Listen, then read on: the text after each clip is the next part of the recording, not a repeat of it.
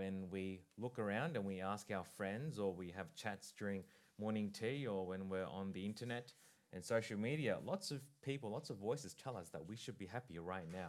They demand our satisfaction, our fulfillment, whether it's by takeaway, or whether it's by buying that house, or whether it's by going on that holiday. Our world seems to want us to be very happy. Yet that's not how we always feel. Think about just the week that you just had.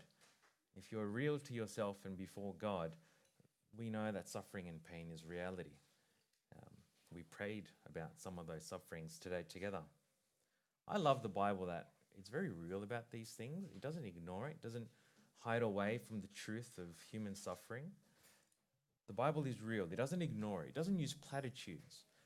I've been to lots of funerals, and some Christian and some non-Christian, and it's very interesting the comparisons of what people say during morning tea after. People who do not call themselves Christians and don't have a faith in Christ, when you hear about how they think about suffering and pain, it is very different to how those of us who have joy and assurance of hope, how we think about suffering. God doesn't ignore suffering. Our God meets reality head on. He meets suffering head on. Suffering makes us doubt. It confuses us. Suffering makes us feel alone. It's ironic then that society values independence, self-reliance. It's ironic that that's what they want us to be, and yet that's the problem that we have, is loneliness. Now, these two psalms that we've written is a psalm written for people who are suffering alone. It's a psalm written for those who will one day suffer alone. So we're going to get straight into it. And if you sort of see these psalms, at first I was just going to focus on Psalm 42. But if you notice in Psalm 43, there seems to be some overlap where almost you can say the chorus is repeated in Psalm 43 as well. So this psalm, it's sort of like a song with three parts and a chorus. I think the chorus, and I'll show you it in the text, the repeated refrain, is actually a great summary of this psalm. Look at chapter 42, verse 5. Chapter 42, verse 5 there, you can see there. Why, my soul, are you downcast? Why so disturbed within me? Put your hope in God, for I will yet praise him, my Saviour and my God. Friends, that's the chorus of the song that we will see in the psalm. There's two main things that I want us to see here. First, it's the fact that we all face suffering, and sometimes we feel alone. Second is, yet when we face suffering, we are never alone. So those are the two things that the psalm will teach us. On the outline there, you will see just three headings that would help you, if you want to know where we are. I'll also try and signpoint as we go. I'm up to the first very point. Searching for God is exhausting. You can see there, Psalm 42 starts with absolute exhaustion. Look at verse 1. It says after the subscript, I'll read, as the deer pants for streams of water, so my soul pants for you, my God. Where can I go and meet with God? My tears have been my food day and night, while people say to me all day long, where is your God? One of the features of this psalm is water. Water seems to be a motif that's used in this psalm. Right from the beginning, the soul of the psalmist is thirsty for God. He needs water. He's looking for it. In verse 1, you see there, see the text for yourself. It says, we see a deer panting. Now, why would a deer pant? Why would an animal be panting? Well, you pant when you're exhausted. Think of how far this poor deer had to run through the deserts in the Middle East to be at this point. Think of how frightening it must have been, how lonely, as it desperately searches for water. And as desperate and exhausted this deer is, so also is the soul of the psalmist. Now notice here, I'll read the first three verses again, And just, yeah, did you know the repetition? I'll read it again. As the deer pants for streams of water, so my soul pants for you, my God. My soul thirsts for God, for the living God. Where can I go and meet with God?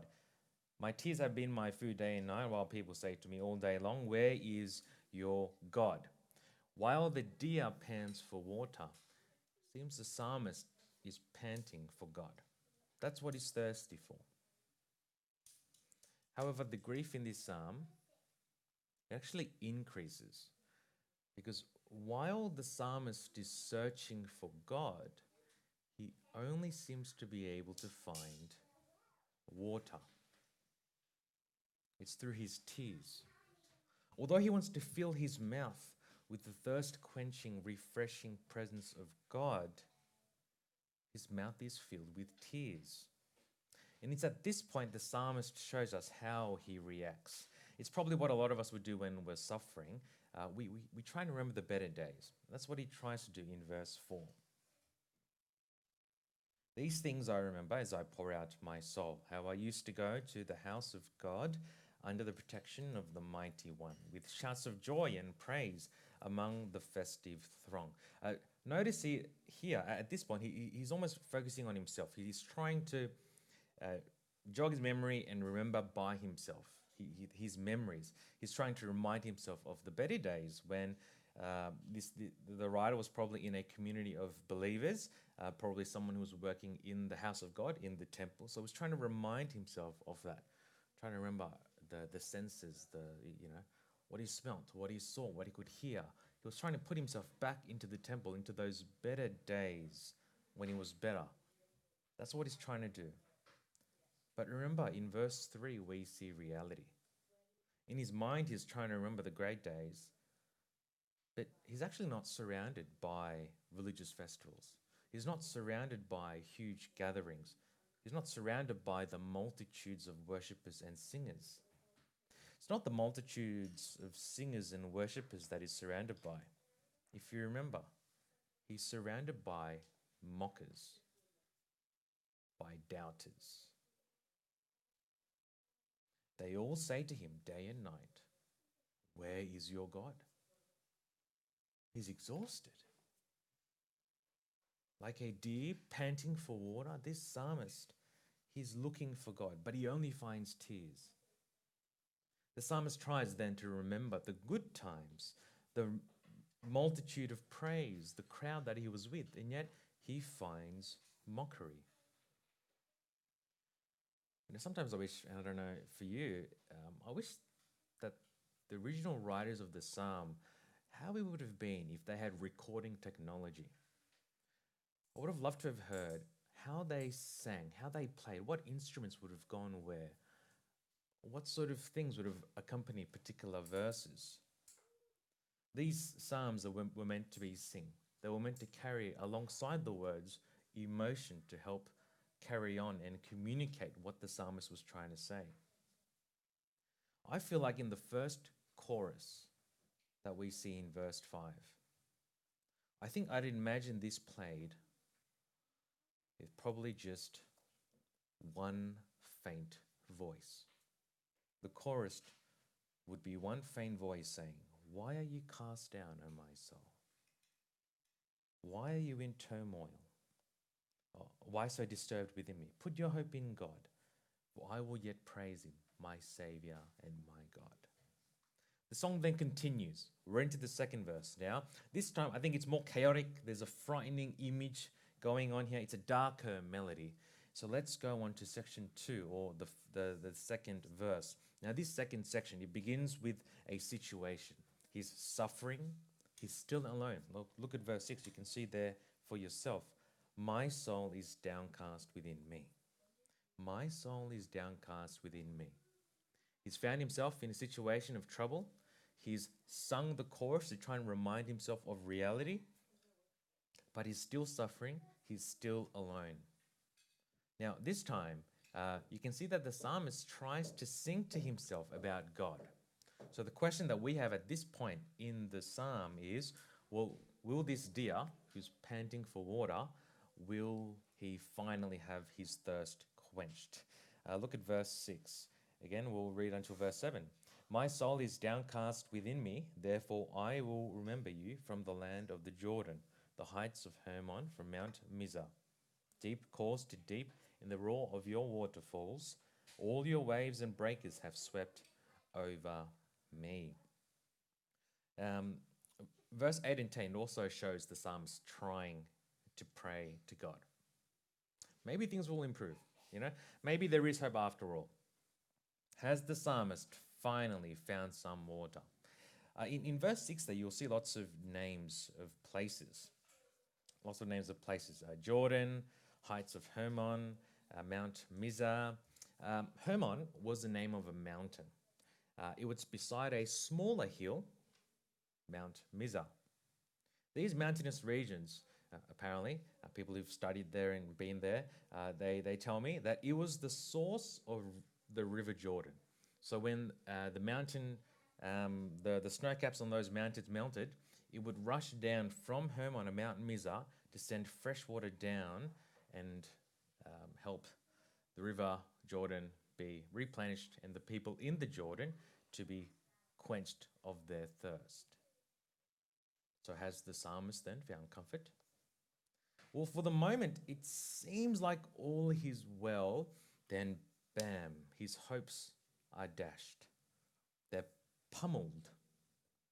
The psalmist describes, in a way, sort of like like the roar of the waterfalls. The source of water, the source of life from Hermon, from Mount Mizar, the source that should have been of good, quenching, refreshing water, becomes a source of trouble and chaos. I mean, look at verse 7. The waters that were meant to save him end up breaking all over the psalmist. Verse 7, deep calls to deep. In the roar of your waterfalls, all your waves and breakers have swept over me. Imagine you're in the water. It's probably something we'll be doing in a couple of months. For a moment, it's fine. Everything's all right. You see there, though, in the distance, you see a wave. It comes closer, it pushes you up, and pulls you right down into the deep.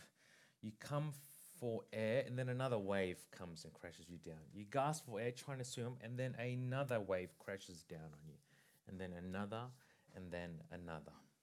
For the Israelites, image of the water is actually quite a complex one. If you were someone who is used to living life in the desert, like the Israelites, water was meant to symbolize something really good, right? It was meant to symbolize refreshment, symbolize life. But remember, in the Old Testament, water also symbolizes chaos. Remember Genesis 1? The Spirit of God was hovering over the waters. Noah's Ark would have been something where the image of water was not so much about life per se, but about judgment. Think about the waters that received Jonah when he was thrown off his boat. And also in the Psalms, it seems like water is an image of chaos and disorder. The psalmist is suffering. He's all alone. He's searching for comfort. He's searching for refreshment. He's searching for God to be with him.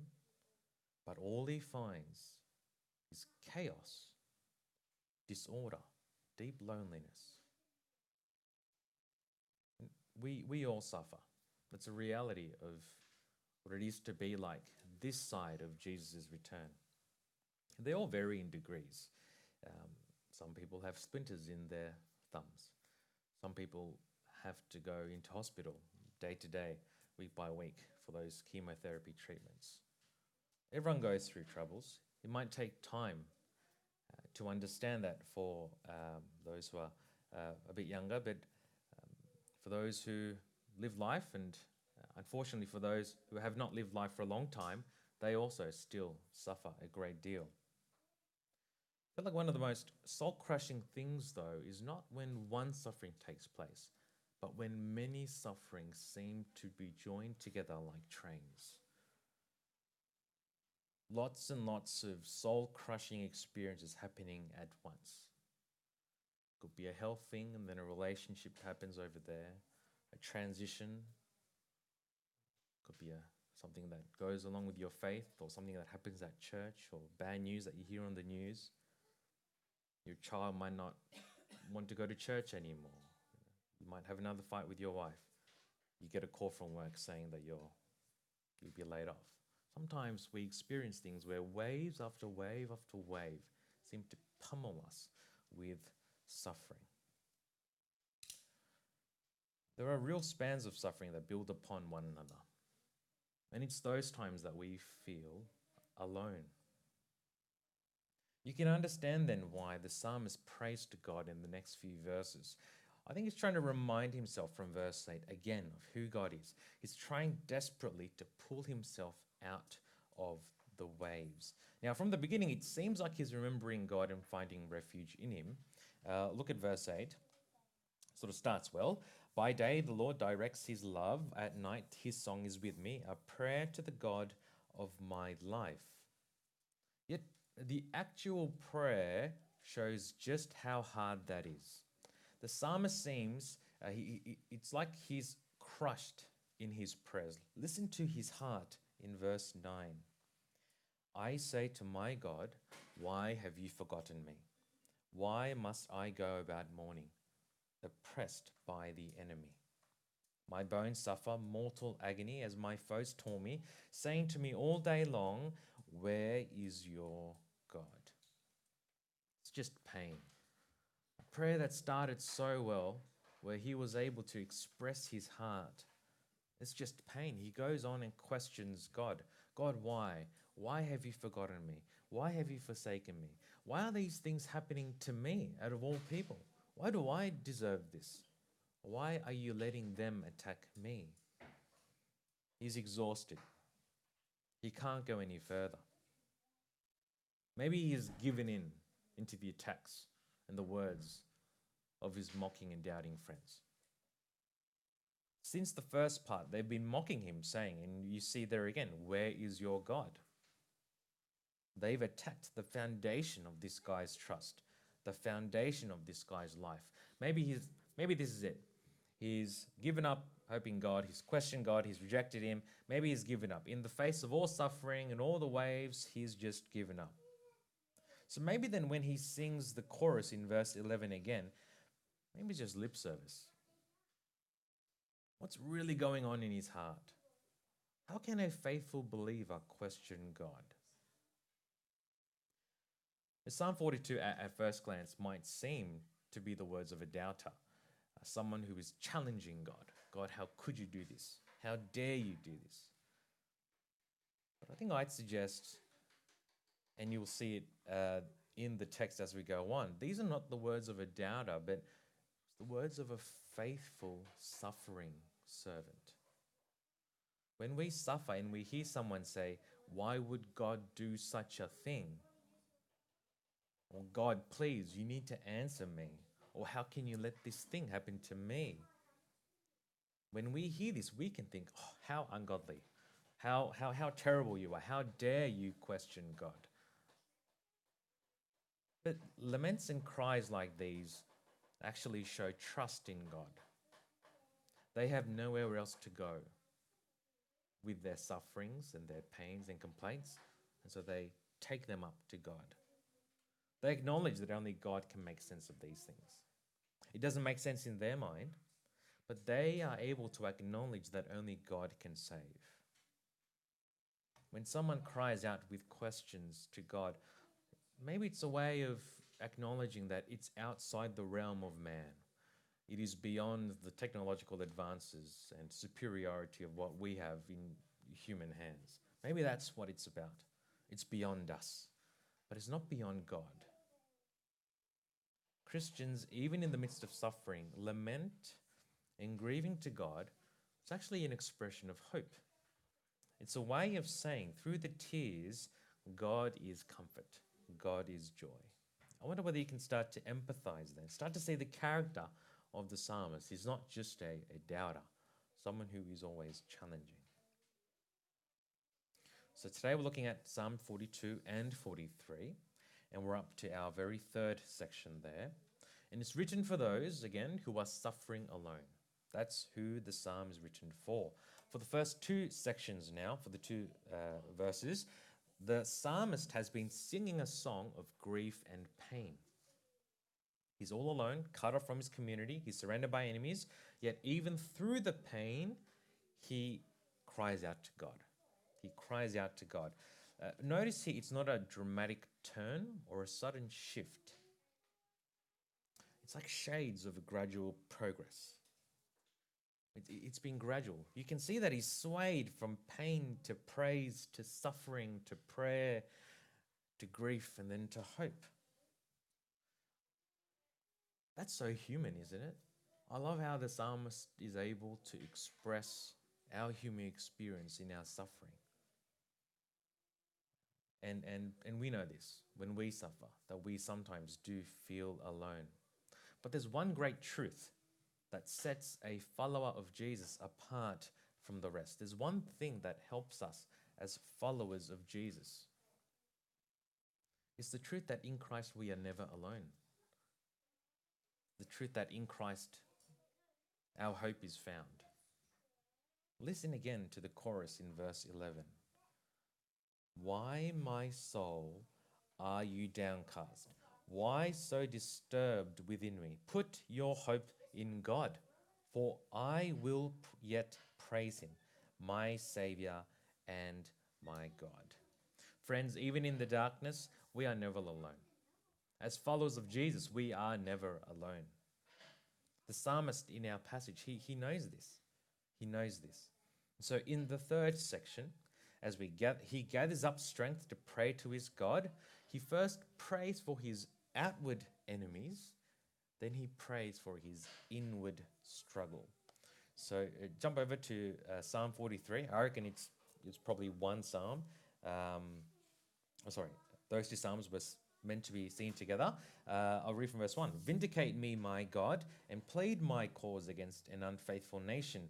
Rescue me from those who are deceitful and wicked. You are God, my stronghold. Why have you rejected me? Why must I go about mourning, oppressed by the enemy? He prays for his outward enemies this time, this band of mockers.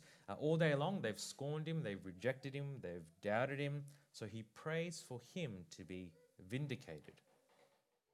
He's praying for his name to be cleared. Vindication. For all accusations to drop. Notice in verse 1 then, he calls upon God to defend his cause. Fight for me. Be on my side. That's what he's trying to say. Fight for me. Be on my side. He knows there's no hope in himself. He knows that his memories will fail him. He knows that God is the only one who can fight for him. And so he prays. Verse 1, it's really a prayer for vindication. Please clear my name, defend my cause, be committed and fight for me. Verse 2, he has real questions about this. It's not all cerebral. He has doubts. He has real struggles in his heart.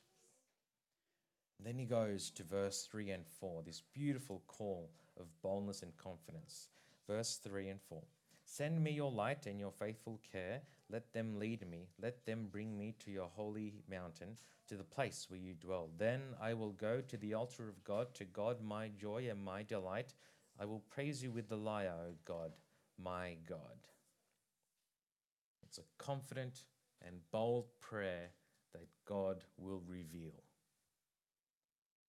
It is a bold and confident hope in the presence of God and hope. Notice here, has the situation got better for the psalmist like that? No, it hasn't. Yet he points us to something greater. In suffering, he points to a reality that's greater.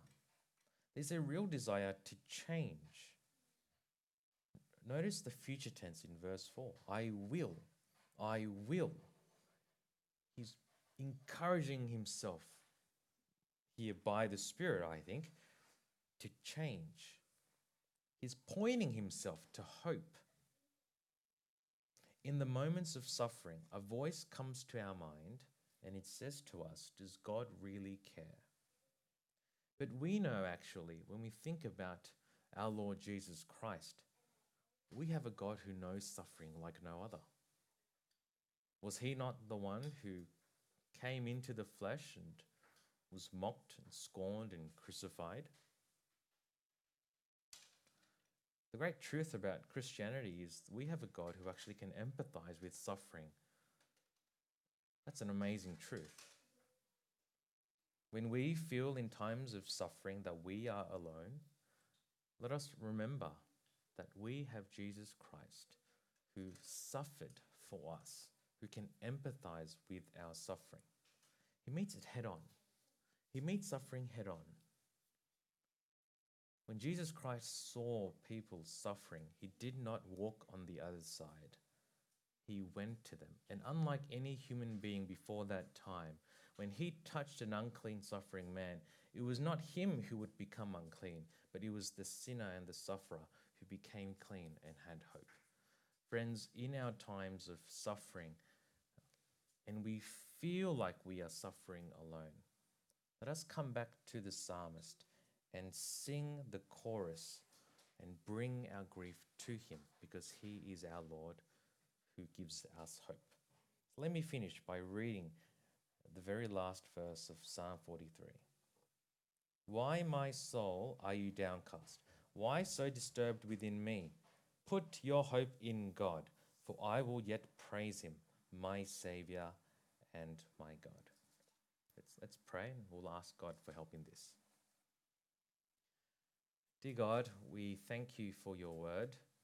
We thank you that you are our Heavenly Father who listens to us because of your Son, Jesus.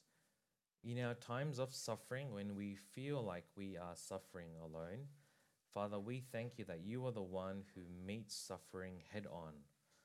We thank you that you not only empathized with us, but provided us a true and sure way of hope in the midst of grief. We thank you that you are returning.